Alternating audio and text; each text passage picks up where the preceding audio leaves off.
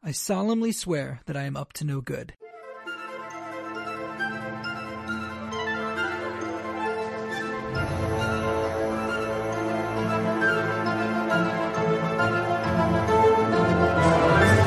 Hello and welcome to the Harry Potter Review Show on the Merc with a Movie Blog podcast feed. I'm so excited.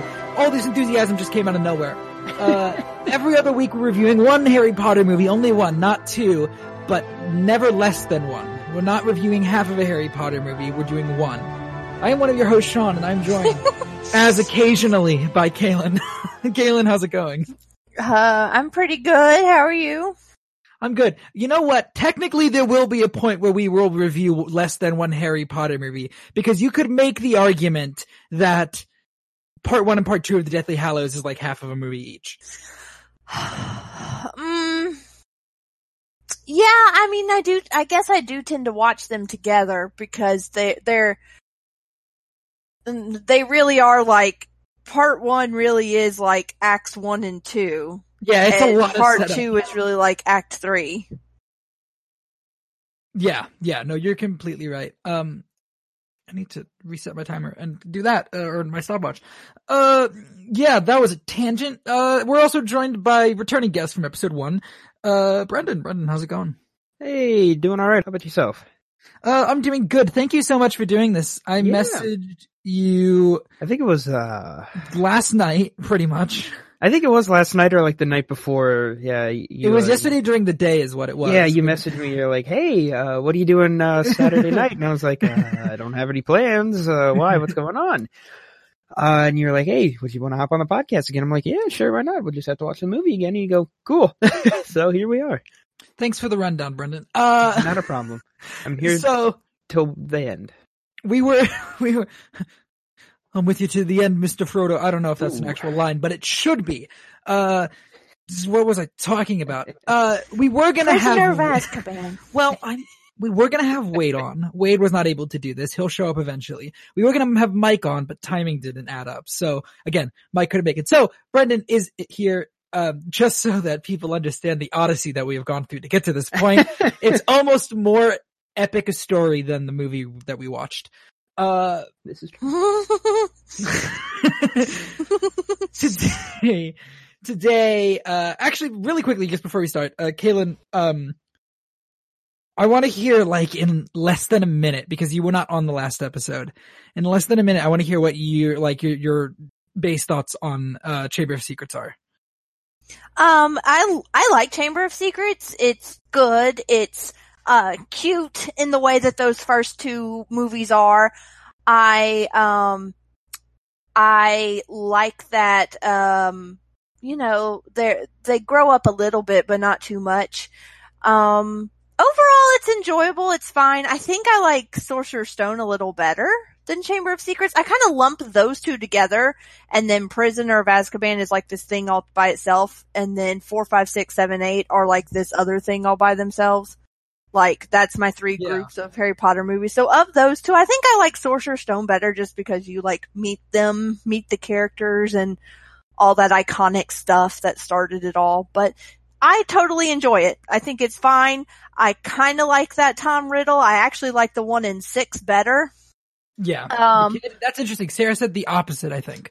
What? Yeah. But he's good though. He's totally good.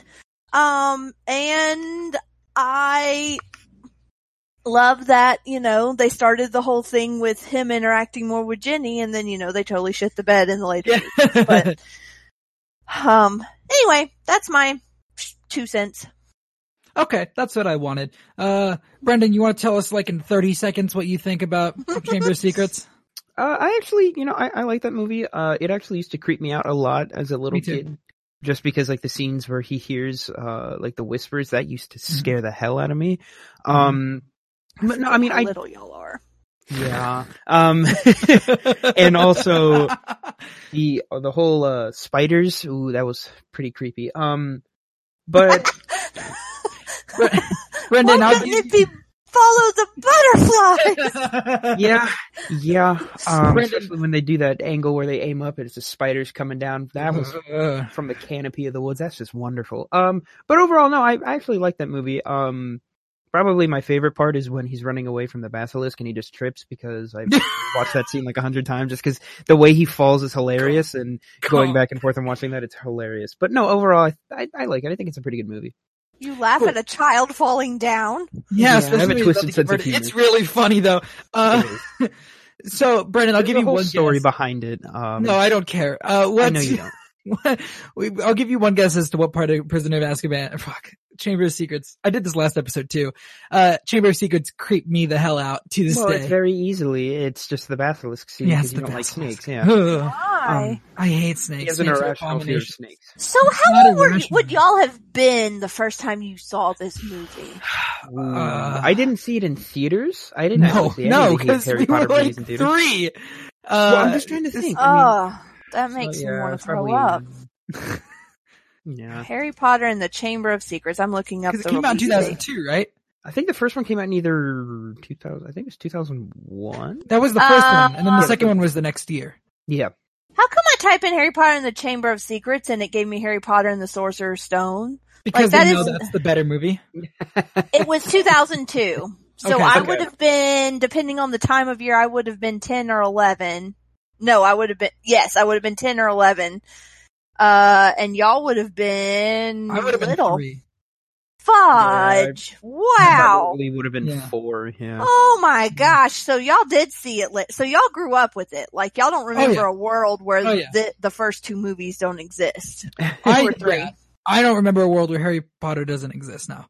Oh my gosh. I remember when it was just like freaking out, waiting for the movie to come out, having read all the books that existed at that point, which was 4 of them. I mean, I got to that point eventually. Or 3 of them, maybe, actually. I think when I was like 4, around that time, I wasn't really watching any of that kind of stuff. It was mainly like the original Star Wars trilogy over and over again. Wow. I feel old. I think the first Harry Potter movie I saw in theaters was Order of the Phoenix. Oh my god, So I've seen every single one. 9. I've seen every single one. The first movie I remember my parents taking me to see, cause they weren't big movie goers, so I tended to go with other people. But the very first movie I remember my parents taking me to see was Sorcerer's Stone. Actually, I would not have been 8. I would have been 7 because it came out 8 days before my birthday. Oh my god. Yeah. To see Goblet of Fire? Or Order of the Phoenix. Oh my gosh. Yeah. I'd read some of the books already. Do you know that I turned 20 the day that the very last movie came out? So I got to see it at a midnight showing with my friends. Yeah, I mean, look, I read these books at a very, very, very young age. As did I. Well, what I could, and then I had to read them as they came out. Yeah.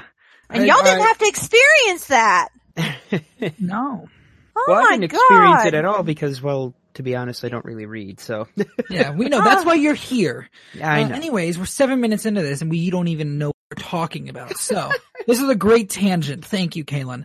Today we are going to be talking, so am I. This is a terrible pairing. Today we're going to be covering Harry Potter and the Prisoner of Azkaban, directed by Alfonso Cuarón, written by Steve Kloves, released June 4th, 2004. We're going to start off with a general discussion. Once we're done with that, we're going to move into an ad break. Then we're going to do an in-depth discussion, go over some differences, and then we're going to get the hell out of here. So, before we actually talk about what we like about the movie, I want to run the new casting stuff by you guys and see your thoughts on the new castings that appeared in this movie. Starting off with, obviously, Michael Gambon as Albus Percival Wulfric Brian Dumbledore. And yes, I had to look that up. That's quite a name. You had to look that up? I forgot Percival. I did it by memory and I went Albus Wulfric Brian Dumbledore, but I knew Percival was in there. I didn't know where it went. So I had to put it in the beginning. I like how he's got like all these like really cool wizard names and then they just throw Brian in there. Okay. Yeah. So, maybe that was like a muggle uncle or something. This is obviously the really big cat. I don't think so, because didn't his dad hate? Okay, I know that wasn't a serious answer. Sorry. obviously this is the big casting that everybody talks about. Caitlin, what do you think of Michael Gambon as Albus Percival Wulfric Brian Dumbledore the third? I mean, oh wow. of course I would have preferred Richard Harris all the way through, but obviously that was not possible. Rest in peace. Yeah. I do feel like, Michael Gambon, number one, did not watch the first two movies to know who the hell he was playing, nor did he read the books to know who the hell he was playing. And after a while, you just go with it. And I definitely think he does a better job later playing the flawed Dumbledore that you learn about, and you start to see Dumbledore differently as time goes on. Obviously in the movies, not as clearly, but you learn a lot about Dumbledore in the books. So he does that better than I think Richard Harris might have, because Richard Harris is basically like, I don't know, Father Time or something. But, I don't love it, but I mean, it's whatever. It grew on me over time.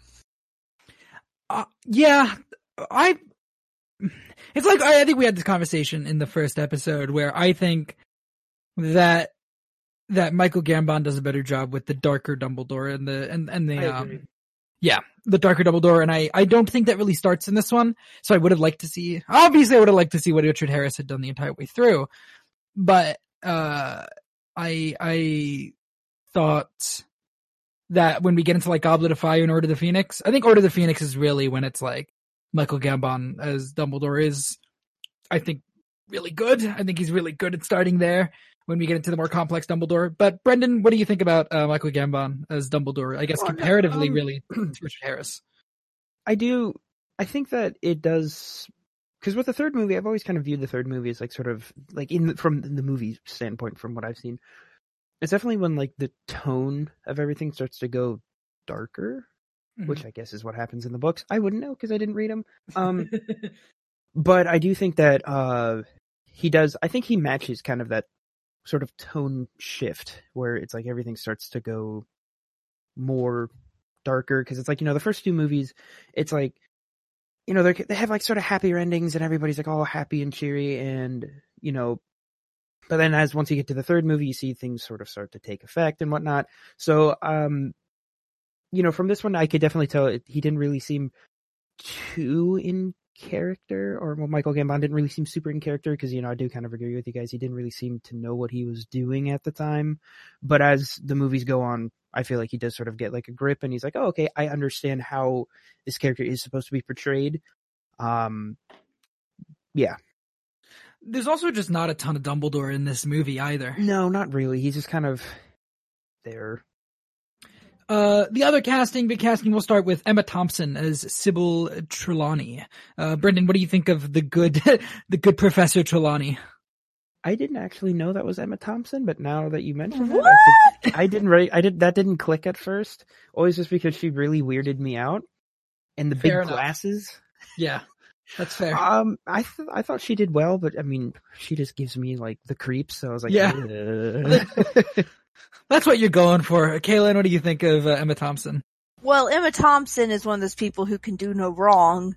And Trelawney is such a comedic character in the books. Not trying to be comedic, just the butt of the joke, basically. Yeah. And she does a really good job with that to me, especially, I mean, I like her when she gets introduced in this one, but I also love her when she interacts with, who's the bitch in Phoenix? Yes. Her. All that she does. She plays a prominent role in that movie as well.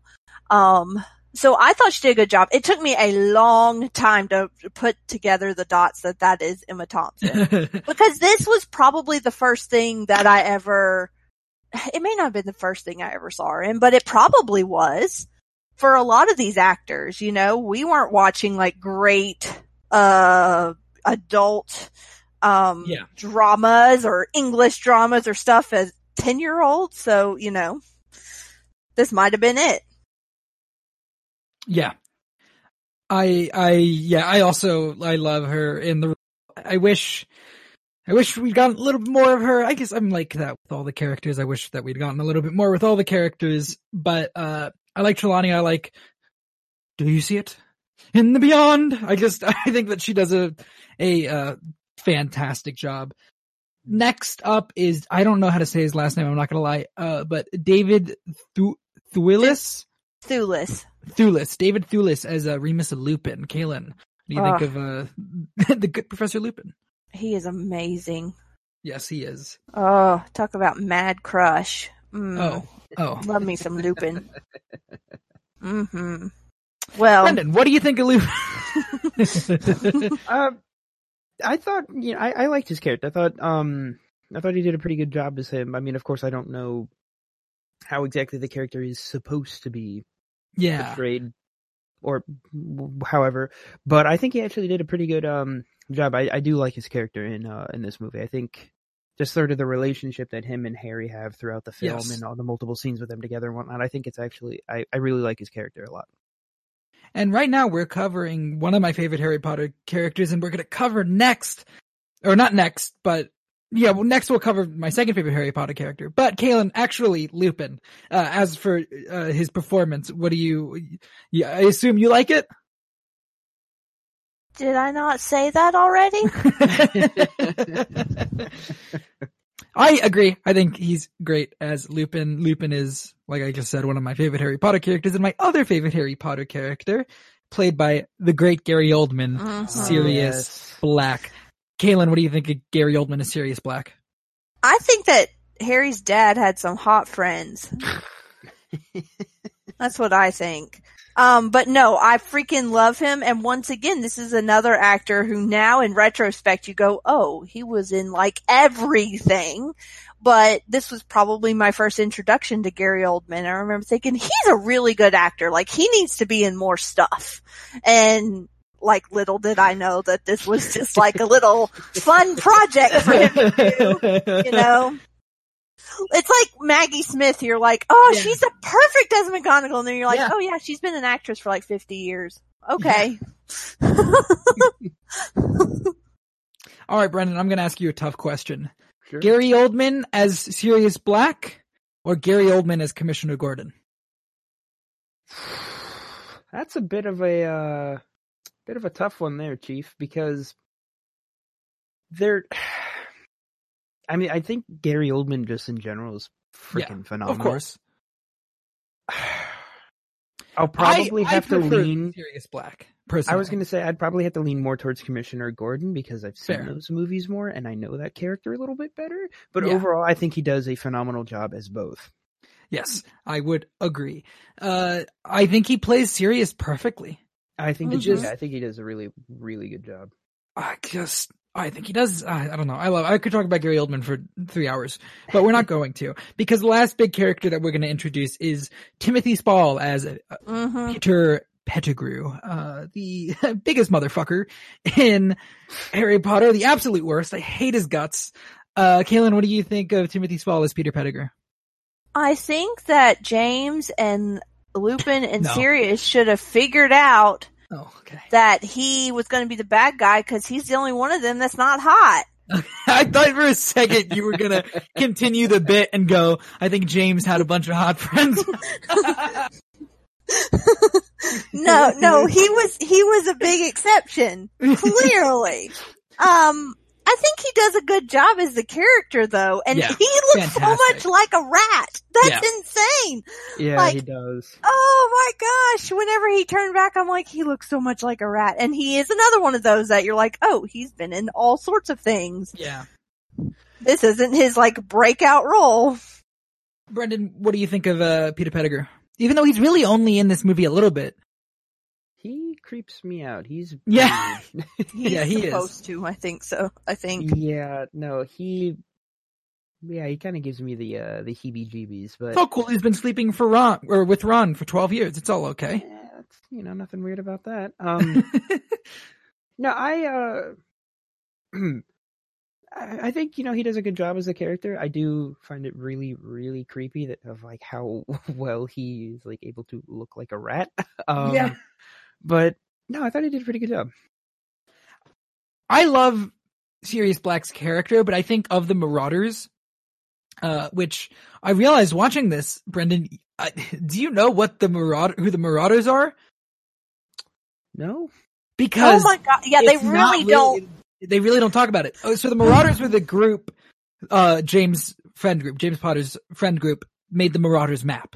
It's Padfoot is Sirius, Mooney is Lupin, Prongs is James, and Wormtail was Pettigrew. Which they call him Wormtail. Like they do. Yeah. And they made that call map everybody. that Harry, yeah, and they made the map that Harry carries around that the twins gave him. But they don't connect the dots for you very well. They don't. In the movies. In the books, it's like made a big deal out of. Okay. And I think they do. I think Remus calls Sirius, Padfoot in the movie, and I think he calls him Mooney at one point in the movie, but, he might not. He might only call him Remus in the movie. But the point is, of the Marauders, I like Sirius Black the most, but I think Timothy Spall gives the best performance as Peter Pettigrew because it's just such a weird one. And to make that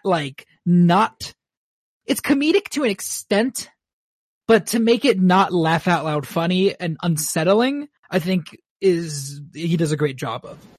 Also, shouldn't he have been naked when he became human again? So now, Kaylin. This is the part we've all been waiting for before we go in depth. In this general discussion is when I'm going to have you do your rant. Okay. Kaylin, you do not like this movie. I don't. Tell us why. Okay. I want to make something very clear. As a standalone movie, if this movie was not based on the lore that was established in the 2 movies before it, or on the lore established by the 7 books that came before it, well, not all 7 had been written, but you know what I mean. Well, first of all, this movie wouldn't make a whole lot of sense. But second of all, it's a decent movie. Like, there's nothing, it's not like the acting is bad or the writing is bad or the whatever. None of the actual parts like that are bad. What I take issue with is that Alfonso Cuarón does not respect the world. Because he decided that the very, very first shot should be Harry casting a spell under his bed sheets at number 4 Privet Drive, where we know that if Harry did magic, unless it was to keep someone from harm, he would have been in serious trouble. Yeah. We see that in the 5th movie when and that's to save someone. Well, we see it in the second one too, and he's not even the one that did that magic. And so, that bothered me from the get-go, because that is not, like, J.K. Rowling, whether you like the rules she lays out or not, there is a logic to the world she created. Yeah. And there are rules. And she functions within those rules. Flimsy logic, but logic.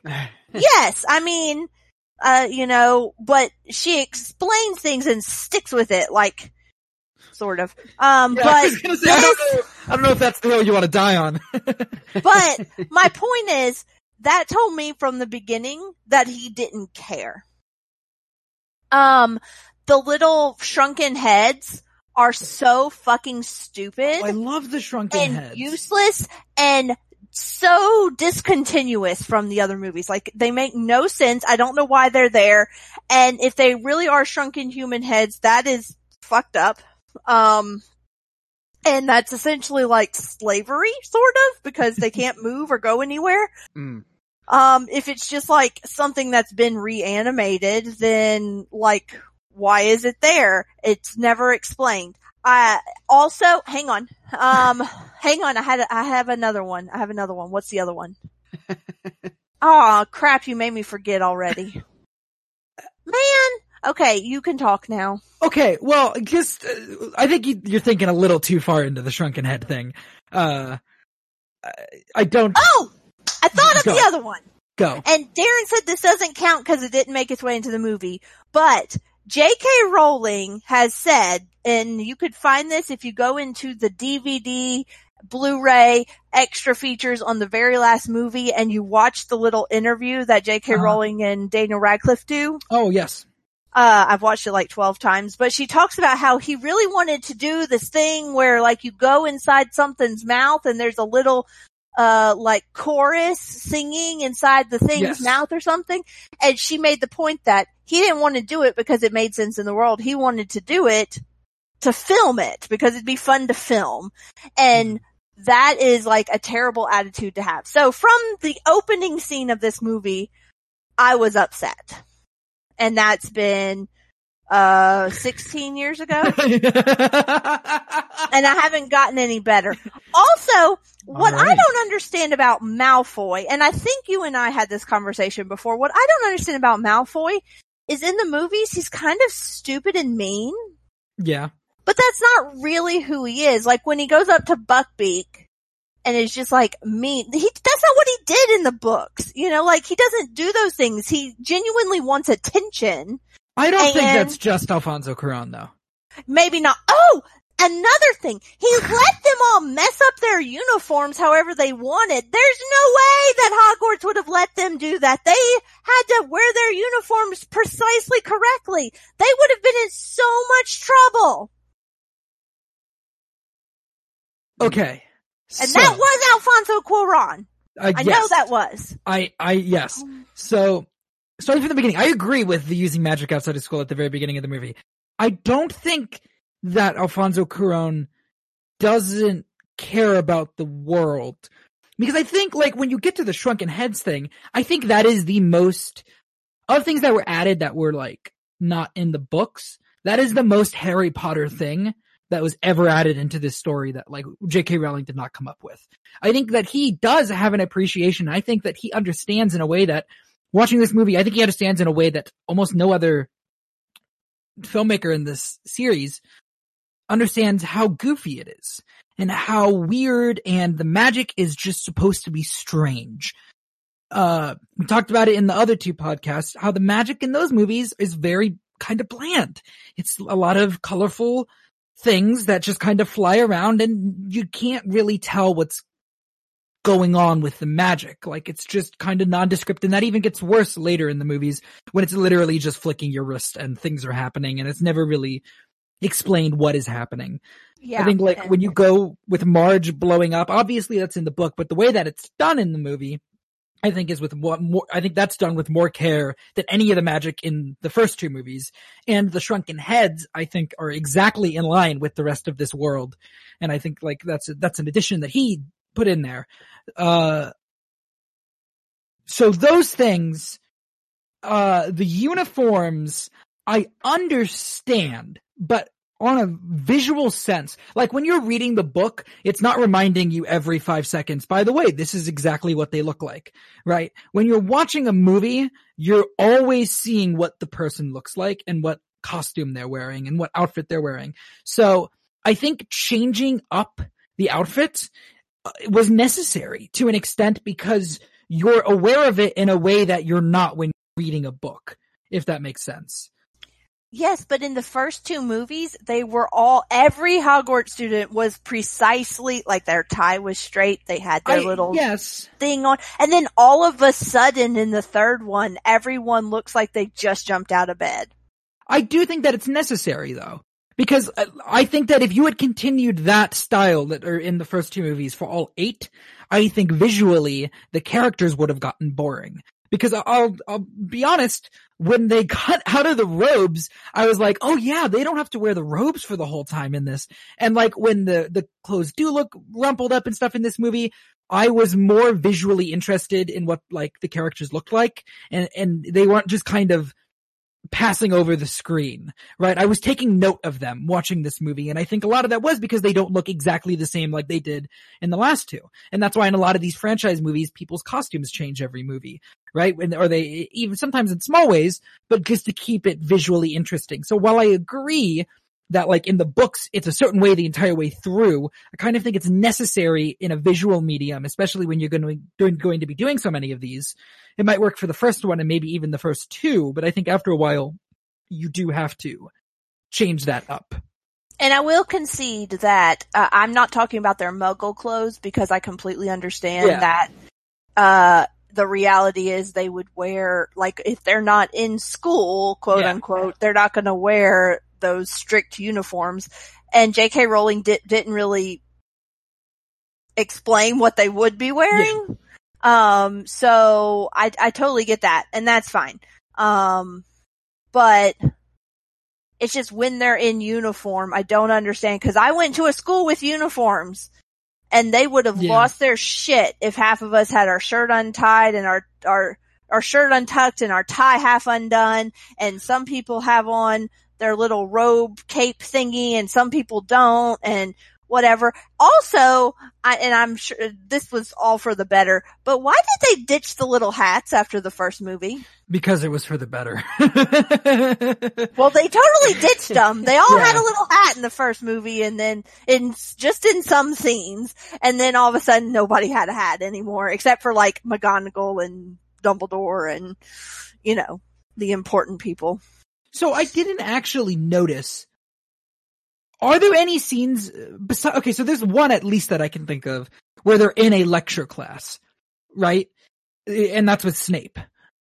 I'm precisely thinking of the lesson with Hagrid and Buckbeak. So that is exactly what I was going to say. So my point was going to be, when it comes to the lecture classes, I would understand, like, yes, you would be expected to look in this exact, and I would agree with you there. I don't remember what they look like in the lecture scene.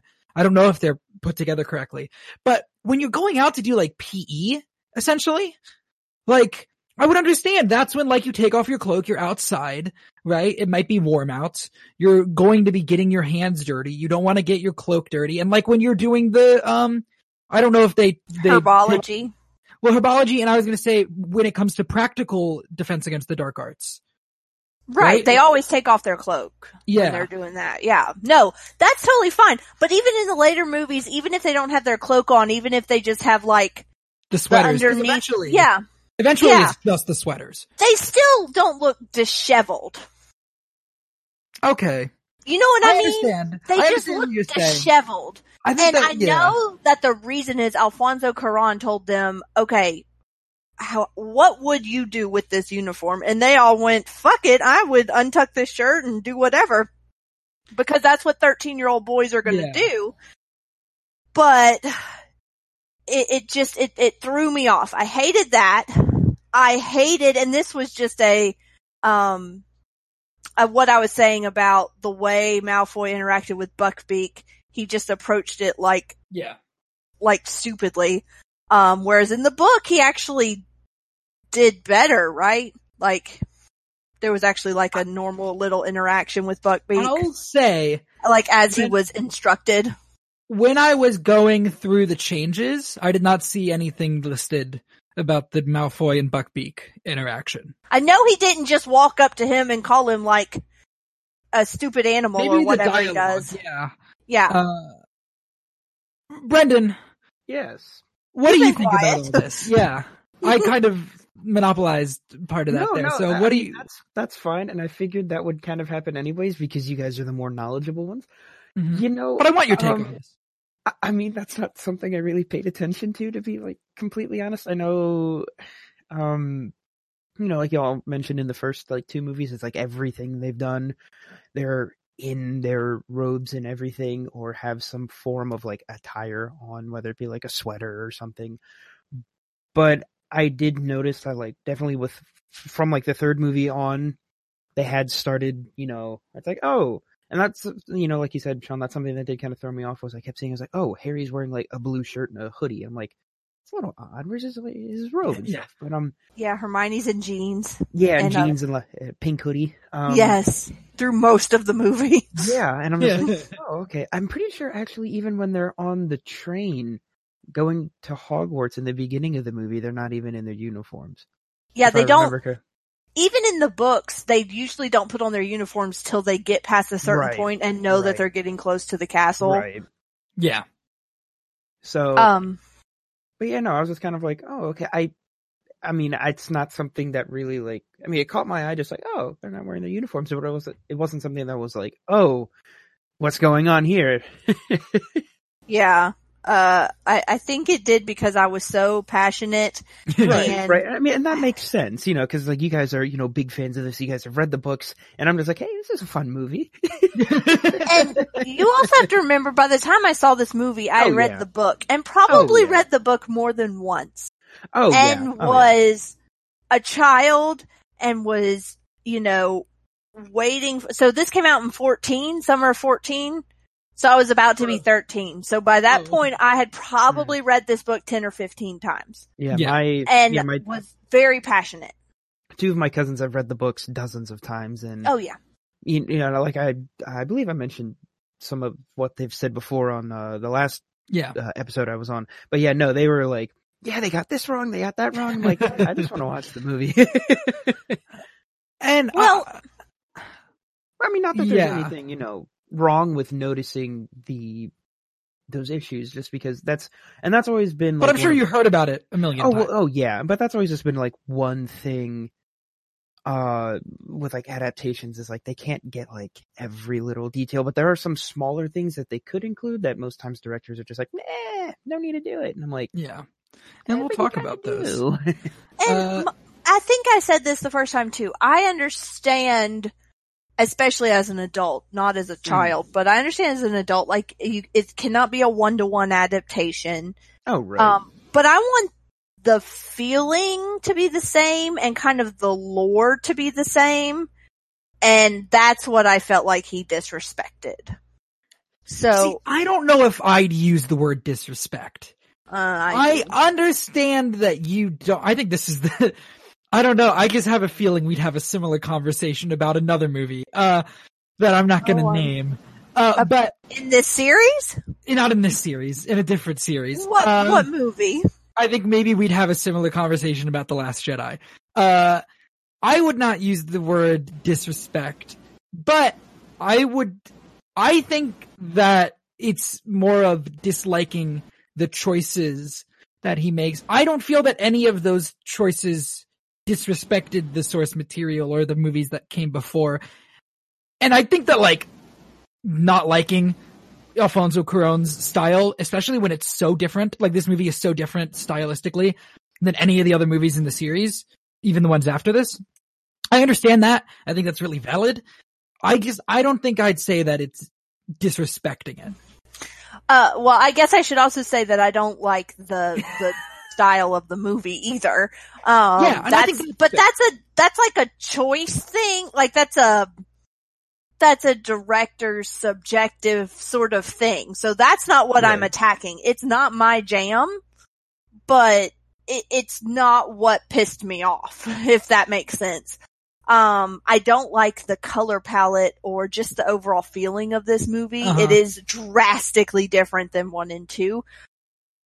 It's probably a little closer. Like I could see the transition from 3 to 4. 3 and 4 feel a little more like there's a little more continuity in there. But I wouldn't say a lot.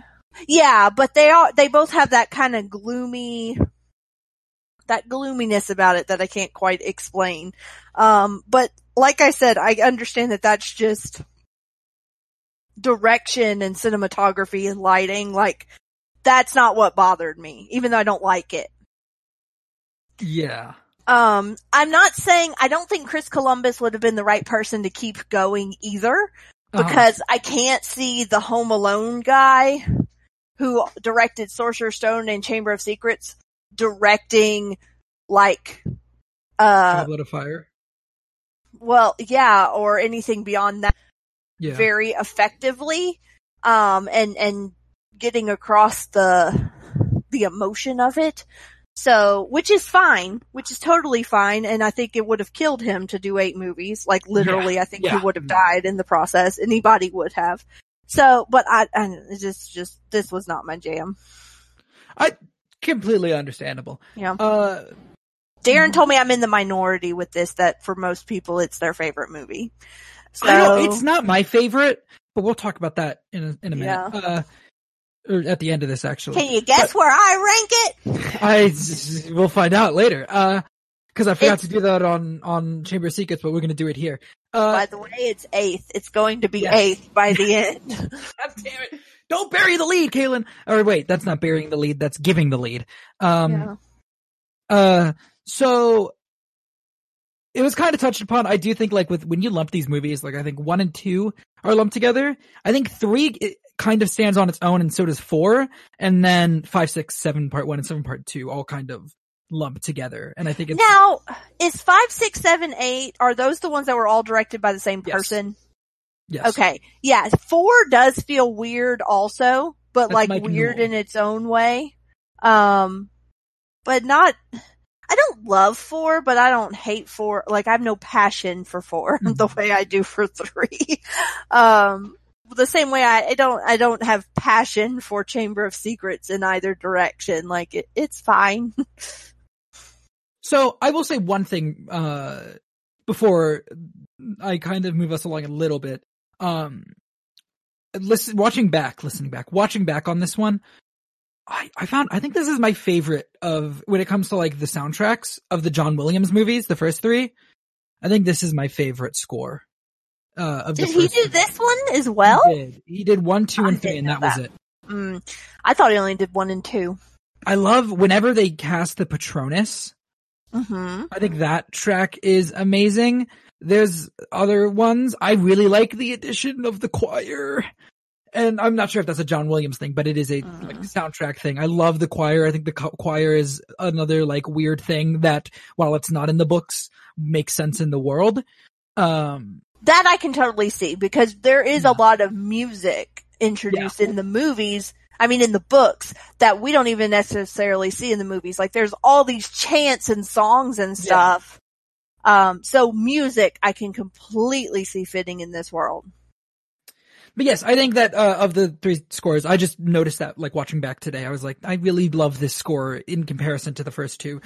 Brendan, before we move on, cause you didn't really get a lot to say in this, Sorry. this section. It's fine. No, It's alright.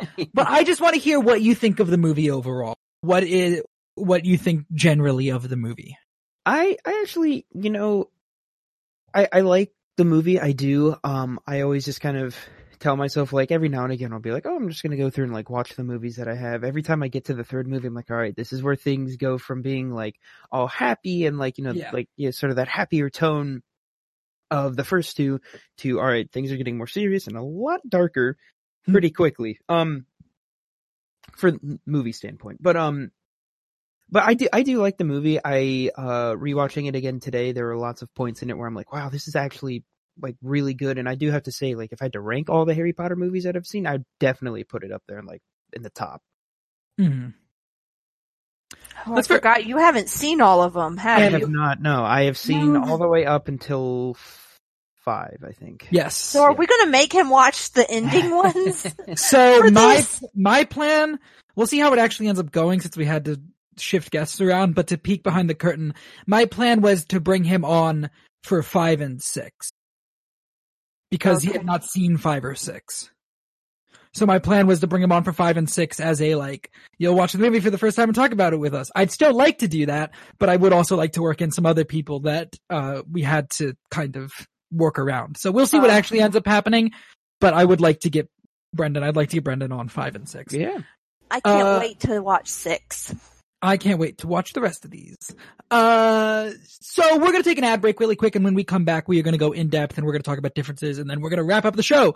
Hi everyone, this is Sarah, host of Go Get That Rose podcast, a podcast that is dedicated to talking about all things Bachelor Nation. Join Jay Wade, a man in his 40s who is recently new to all things Bachelor Nation, and myself, someone who has been watching passionately for the past 3 years, as we review, share our thoughts on each episode of whatever show is currently on TV, whether that is Bachelor, Bachelorette, or Bachelor in Paradise.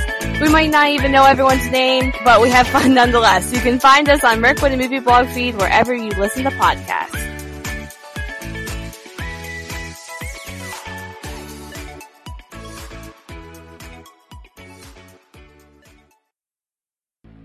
everybody, Jay Wade And Kaylin here. to tell you about SEN Afterlife. It's an after-show podcast where we expand on the week of craziness on SEN Live, as well as have guests on to join in the fun. Yep, and we get personal too. We do movie reviews, and at times we go way off the rails, which I guarantee is always Kaylin's fault. Hey, how rude and not true. So, come join us on the Merc with the Movie Blog feed, and remember to rate, share, and subscribe, and as always, enjoy.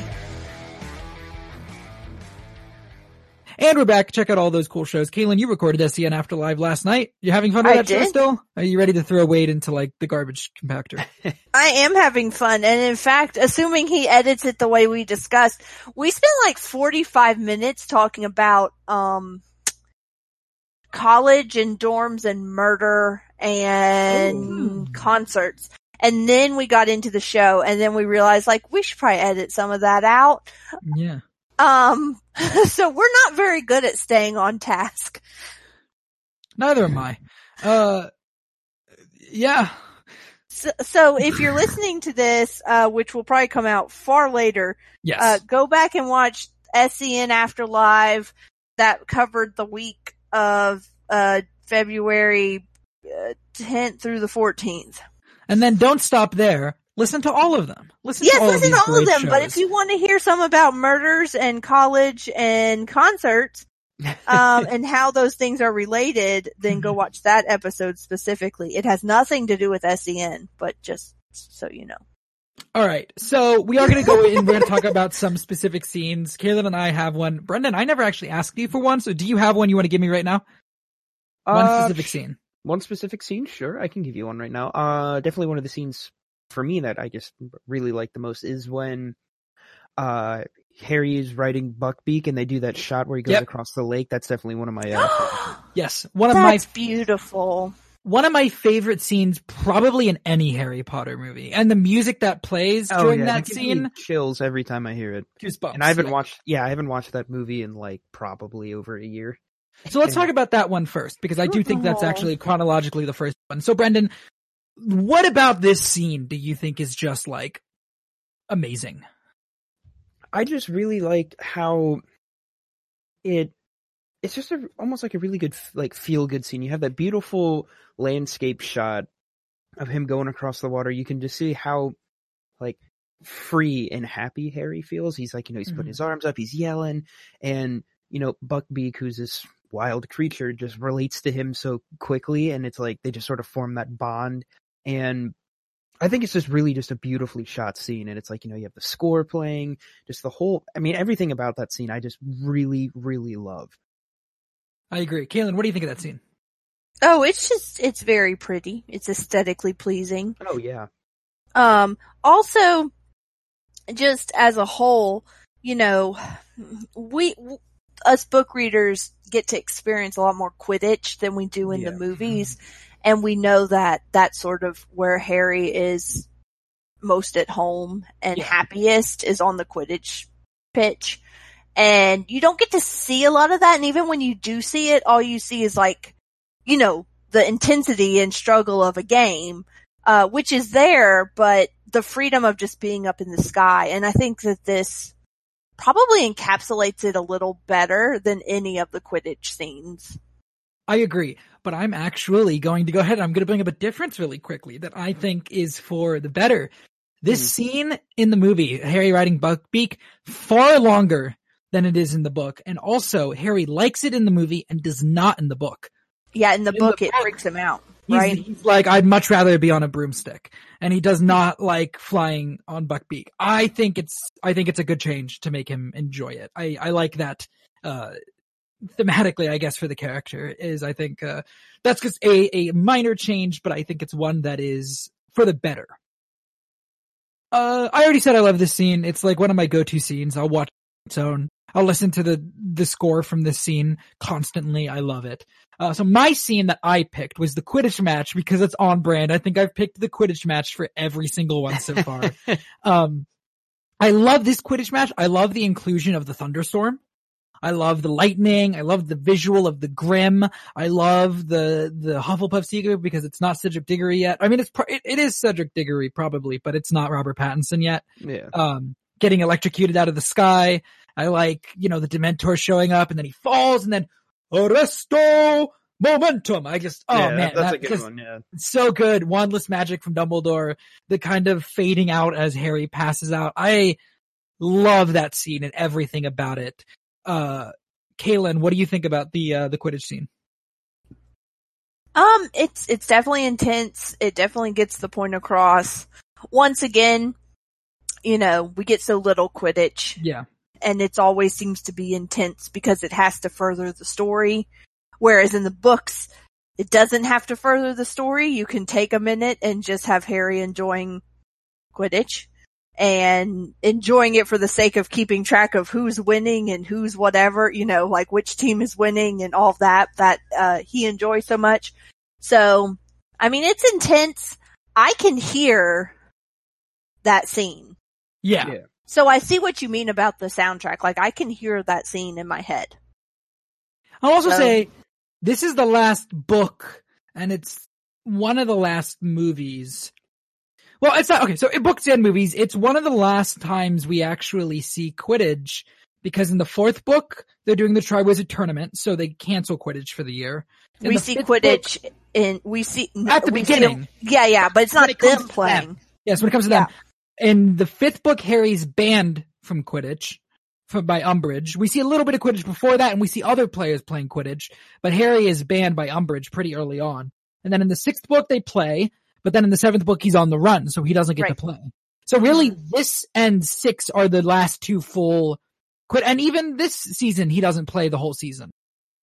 So because he gets knocked out and his broom gets broken. I don't know. I don't think he plays the rest of the season in this book. I don't remember. He might not even play because they might have gotten knocked out at that point. Yeah, or I don't remember. Does Dumbledore, do they stop Quidditch? I know in one book didn't they stop Quidditch 4. at some point? Well, I know in 4 they banned it completely, but I thought in one of the other ones they stopped it for a while. In 2? Okay. Yeah, because of the petrification all the stuff happening. Yeah. So, Brendan, what do you think of that Quidditch scene? I do like that scene. I feel like it's a lot more chaotic than like the previous ones because you got the storm going around, and then the scene where Harry's going up, and then all of a sudden there's the big grim cloud, and then it's like they hear the music, the change, and all of a sudden all the Dementors are coming around, the ice building up on his broomstick, and to this day I still get a little bit of a jump scare when that one Dementor just shows up right in the camera. I'm like, gah. But no, I do actually like that scene. And then when he's falling, and like you mentioned, I like it a lot more just because I feel like it kind of captures more of that sort of chaotic energy that Quidditch tends to have. Yes, I agree. So for the last scene that we picked, Kaylin picked it, and it is the exchange, the entire scene in the Shrieking Shack. Kaylin, why did you pick this scene? Well, first of all, it's the scene that sort of tells you what the big twist is. Well, one of the big twists, because I guess later there's another twist, which is that Hermione time travels, but it's one of the big twists where you figure out that Sirius Black is not trying to kill Harry. And it's also the first scene that you meet Timothy Spall. It's the only scene, I guess, where you meet Timothy Spall, where you realize that, I don't know if this was something she had planned from the beginning or something she created retroactively, but the idea that Ron's been carrying this little rat around is so hilarious. Yes. And also just Lupin and Sirius just teaming up and being pals. Like, you can see, you get a glimpse of Harry's parents there a little bit. So I just really liked it, and it's the introduction of Sirius Black, which of course is one of my absolute favorite characters. And I hate that we don't get more of him. So it's just a great scene overall. You get it's a lot of exposition. You get a lot of information in it, but it's just such a twist. Obviously it wasn't a twist for me because I knew it was coming, but it's still really well executed.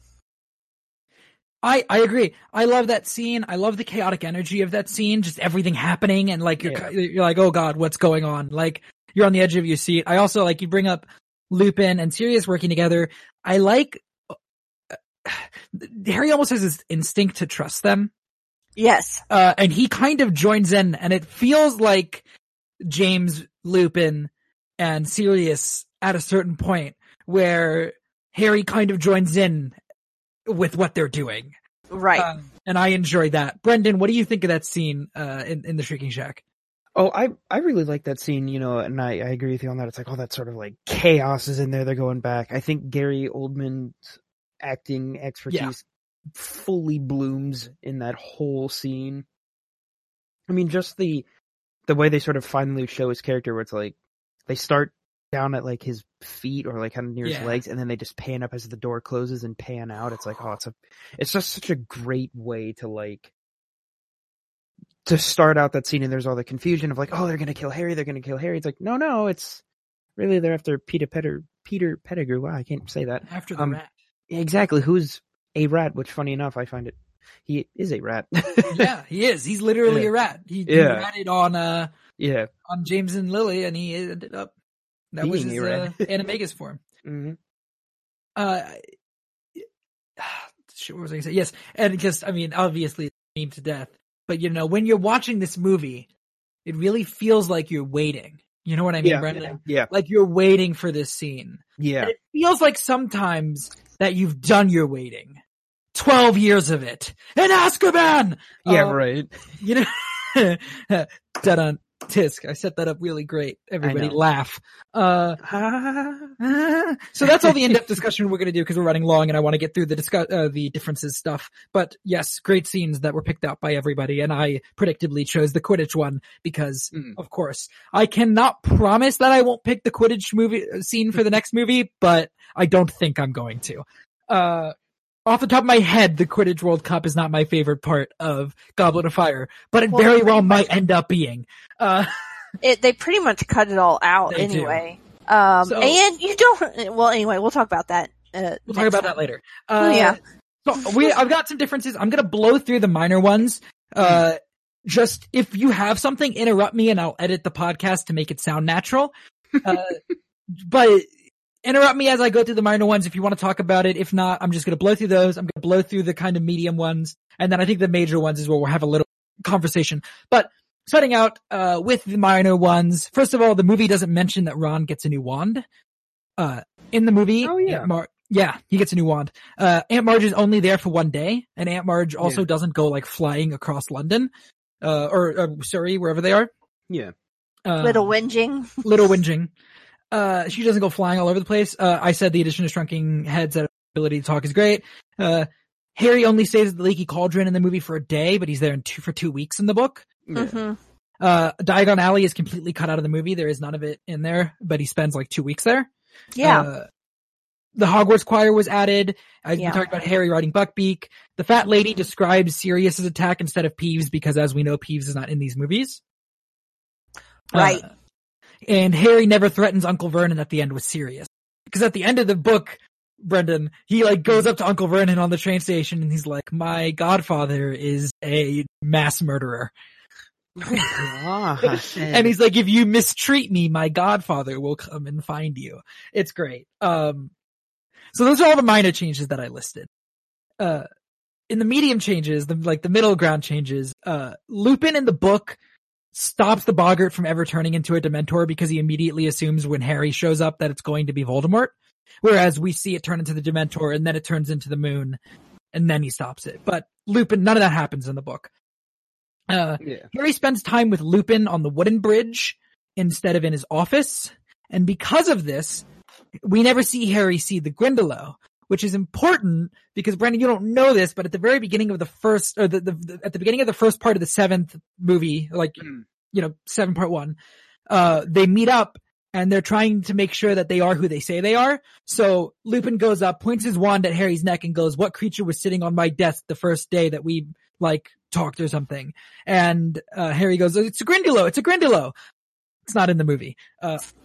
Obviously this movie came out before book 7 did, so we don't know, at the point we would not have known that was important.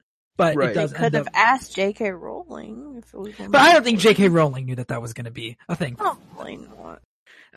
Sir Cadogan never appears. He is a knight that ends up taking over for the fat lady because she gets scared. He's in deleted scenes, though. He is. He's in deleted scenes, but he does not appear in the theatrical release. Correct. Harry is alone when he learns about Sirius Black in the movie, whereas Ron and Hermione are with him. Mm-hmm. And in the book, and his reaction to learning the history between Sirius and his parents is also condensed. He's falls into like this state of depression for like 2 weeks in the book, whereas it's just kind of, we can see it all in that scene outside in Hogsmeade. Harry doesn't receive the firebolt until the end of the movie, whereas he receives it pretty early on, and McGonagall takes it from him. Hermione snitches on Harry and says that he got a new like a new broomstick, and then McGonagall takes it because she's afraid that Sirius Black might be trying to hurt him with it. Harry is warned of Dumbledore, Fudge, and McNair coming by their future selves, where that does not, like, the whole rock throwing scene doesn't happen in the book. I actually really like that scene. So I think that's a good addition. And it's not explicitly stated, but it is there at the end, I believe. But Ron, they never bring up that Ron receives his new owl from Sirius. He gets a new owl that is named Pigwidgeon. And then later, yeah. Oh, I was going to say, and along with that is when Harry gets permission to go to Hogsmeade. Yes, that was going to be under the major changes, but yes. Oh, okay. At that point, we can bring that up now. At that point, Sirius sends along a signed permission slip to go to Hogsmeade. So in the future, that's why Harry can just go to Hogsmeade whenever he wants. Or whenever they go, you know. But yeah, Ron gets a bird from Sirius called Pigwidgeon, and then Ginny calls it Pig, and then it ends up only responding to the word pig. Nice. It's great. So under major changes, Professor McGonagall doesn't teach the kids about Animagus. Snape barely brings it up in his in his teaching lesson, but in the book, McGonagall shows off her ability to turn into a cat and explains the whole process to all the kids. Snape's defense against the dark arts class is completely different. In the movie, Harry is already in class when Snape arrives, while in the book, Harry arrives late, and he's like, "Where's Professor Lupin?" And Snape is like, "Sit down." And he's like, "No, shut the fuck up. I don't care who you are. Where's Professor Lupin?" And he gets points taken away. It's a lot of Harry sass. In the movie, Harry doesn't defend Hermione when Snape insults her, but he does in the book. And then he gets points taken away. And then in the movie, obviously, Snape asks the class about the difference between Animagus and Werewolf, and that's where we get that explanation. Does he say turn to page 394? I don't think so, but I was not able to find out concretely, and I did it in my book. And that has become like a quotable line. Yeah, it is. It's the best line. The entire origins, we talked about this earlier, but the entire origins of the Marauders map and the story of the Marauders is left out of the film. There's also, they don't talk about Lupin's connection to the Shrieking Shack, which was that is where he would go, because when he went to Hogwarts, he was a werewolf already. And he would go there when he was a werewolf, like on full moons, and they planted the tree for him to go there. The Whomping Willow was planted so that he could go down under it and then go into the Shrieking Shack and spend his werewolf times there. And that's why James, Sirius, and Peter ended up becoming Animagus, was so that they could go with him into the Shrieking Shack and stay there with him while he was a werewolf. So you wouldn't have to be alone. They wouldn't even just stay there. They'd go out venturing. Yeah. They would go out and run around in the woods and stuff. I don't know if they ever even make it explicitly clear that James could turn into a stag. They do. Oh, And really? Yeah, he could turn into a stag. But whereas McGonagall's was she was born that way, and they had to learn, and they were unregistered, which was illegal. But they did it so they could go out with Lupin. Sorry. Yeah. So that they could go out with Lupin, because they wanted to be with him once they figured out why he was going there. Also, the Shrieking Shack wasn't haunted like people thought. They just heard him howling and screeching and stuff. Yeah. In there once a month. And then it got a reputation that was haunted, which was fine by Dumbledore, because that meant that people would stay away from it. So there's a scene in the movie that shows up, not the entire scene as a deleted scene, but Ron talking to McGonagall about the scene that was cut, which is, there's a part in the book where Ron wakes up in the middle of the night and Sirius Black is standing over his bed with a knife because he's gonna kill the rat. Oh yeah. and Ron is like, Sirius Black he was standing over my bed and he had a knife, and there's a scene like that was cut from the movie where he's talking to McGonagall about it and he's freaking out. But in the book, he wakes up in the middle of the night and Sirius Black is just standing there with a knife. God. Yeah, so because of the Marauder storyline being omitted, Snape does not recognize the names on the map insulting him and doesn't summon Lupin, because that whole scene in the hallway, the way it works is that, like, you know, Snape runs into Harry, he sees the map, he recognizes Moony and calls Lupin from his office to come because he knows that Moony is Lupin. And all of that is cut out because we don't hear the story of the Marauders. Hermione's time travel in this, I think, is much more subtle than it is in the book. They kind of hit you over the head with it in the book.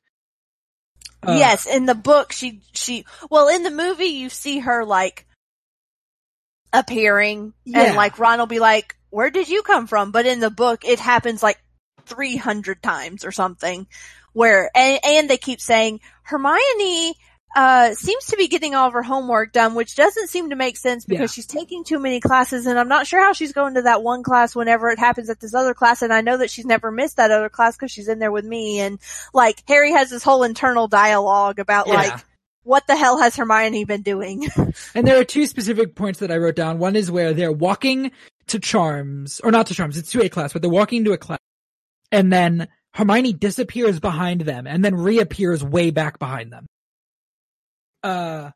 So, like, there's that, and then there's another one where they're on their way to Charms, all three of them. They get to Charms, and Hermione's just not there, and then she does not show up for the rest of the day.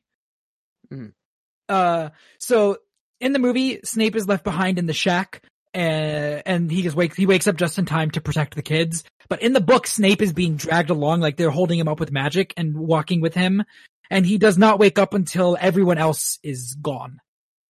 He doesn't protect the kids. Like, Harry is already down, like, with the Dementor stuff going on by the time that, Snape wakes up. The final scene between Lupin and Harry is very different. Dumbledore is there in the book, and, Lupin does not mention that Snape told the Slytherins that Lupin was a werewolf. He just said that word got out, but that was Snape that told the Slytherins. It's never mentioned that Harry's Patronus took the form of a stag like his father's Animagus form did. And, in the book, Harry says that he feels sorry that he didn't let Sirius and Lupin kill Pettigrew, but Dumbledore tells Harry that he did the right thing. They take a longer route of doing that, but in the book, Harry straight up says, I should have let you kill the rat. So, and then I guess I have some character changes that I wanted to talk about really quickly. So, I brought this up in the first movie. But, Ron and Hermione. So this movie does actually a lot of work to establish their eventual relationship, and a lot more work than the books did. You very much see, like, you know, she grabs onto Ron when Buckbeak dies, and. Yeah. That's an awful scene. That's hard to watch. It's hard to watch, but I think it's more work than the books did. Ron and Hermione's argument over their pets is omitted. They have, like, one argument, but that's like a running thing throughout the entire book, is Crookshanks knew that the rat wasn't right and would keep trying to get it. And Ron was like, why is your cat always trying to kill the mouse? And she's like, or my rat. And she's like, I don't know. Why is your rat always being an asshole? And they would get into fights over that all throughout the book. And again, Ron's bravery and heroicness is transferred away from him to Hermione. In the book, Ron breaks his leg trying to stop Sirius from dragging him off instead of just crying and screaming for help as he gets dragged away. He, like, puts his foot on the side of the tree to try and push himself out of it as he's getting dragged in, and he breaks it from the pressure. Ron tells Sirius that if you want to kill Harry, you'll have to kill us too, which in the movie is said by Hermione. And Ron gives Scabbers to Lupin in the book instead of having it, like, he doesn't need to get it taken away. And in the movie, Hermione is the one that realizes that Harry needs to cast a Patronus, whereas Harry realizes it for himself in the book. So yeah, those are the big differences. something else popped into my mind as you were talking. Oh, do they mention in the movie, I don't know if they do, or maybe they just mention it offhand, that Scabbers is like losing all of his hair and looking really awful, No, they don't. and Ron like has to buy him some tonic because he's like worried about him, but it starts happening when, he finds out that, Sirius Yeah. Black has escaped. And they don't bring that up in the movie, and that's part of the book because Ron blames Crookshanks. Right. But none of that is in the movie. Yeah, Ron thinks that the cat has him stressed out. And everyone else is also like, hadn't that rat lived like a long time? Like, Yeah. cause it's, been in the family for however long, 12 years, I guess. Yeah. So, Brendan, I want to ask about one thing specifically. Sure. Would you have liked to see more of the Marauder stuff with his parents included in the movie? Yeah, I feel like that would be something that would actually be kind of nice to see. Just to, to give us, from the people who like watch the movies, to give us more of like, more insight into his parents and like, that sort of their whole relationship and everything. I think it would have been nice to have, even if it was something like a small like memory or something, I think it would have been nicer just to sort of give more, I guess, context to their whole relationship. Yep. Okay, so now what we're going to do is we're going to rank the 3 movies we've seen so far really quickly because I didn't do it in the last one like I planned to. Sure. So we'll start with you, Brendan. Sure. Ranking these 3 movies. The first 3? Yes. So it'd probably be, for me, I'd probably do 3, 2, 1. Okay. So Prisoner of Azkaban, Chamber of Secrets. Yeah. And then Sorcerer's Stone. Sorcerer's Stone. Kaylin. 1, 2, 3. Okay. So Sorcerer's Stone, and we're going to update these as we go. Sure. Chamber of Secrets, and then Prisoner of Azkaban. Mine is Prisoner of Azkaban at number 1. Number 2 is Sorcerer's Stone. And then number 3 is Chamber of Secrets. Wow, so we all had different ones. We all had different lists, yeah. Which is weird when there's only 3 movies so far. It's impressive that we were able to all order them slightly differently. So guys, that was the show. Thank you guys so much for listening. Yeah. Brendan, thank you so much for being here. You guys can find this show. You guys can find this show and others on the Merc with the Movie blog feed, which can be located on Anchor, Apple, Spotify, Stitcher, Google Play, Radio Public, Breaker, Overcast. You guys can also follow Merc with the Movie blog on Twitter at Movie Blog Merc. Kaylin, where can the listeners find you? They can find me on Twitter and Letterboxd at KaylinRose715. That's KALYNROSE 715. Awesome. Brendan, they can't find you anywhere. You're an enigma. Yes. You guys can follow me on Twitter at Sean_AFK. I do other shows. Kaylin did not mention it, but I'm going to mention it for her. She's on SEN Afterlife. She mentioned it earlier in the show, but I'm going to mention it now. So listen to that with Jay Wade. I am on Beyond the Screen with Mike and Sarah. So listen to that because that's fun. I also do another podcast called Into the Grid. That's at Go Into the Grid on Twitter, where we watch and review an episode of Power Rangers every week. We only have 4 episodes of the season that we're on left, and it feels super weird. By the time this comes out, we'll probably be starting the second season that we're going to be covering. Ooh. We're going to take a month off. The month of March we're taking off, and then beginning of April we're starting Power Rangers, insert season name here. So yeah, guys, again, thank you for watching. Again, at Movie Blog Merc on Twitter to watch and find out about the rest, to find out about the rest of these shows, on Anchor, Movie Blog Merc to listen to the rest of these shows. And I hope that we'll catch you guys next time. But for now, mischief managed.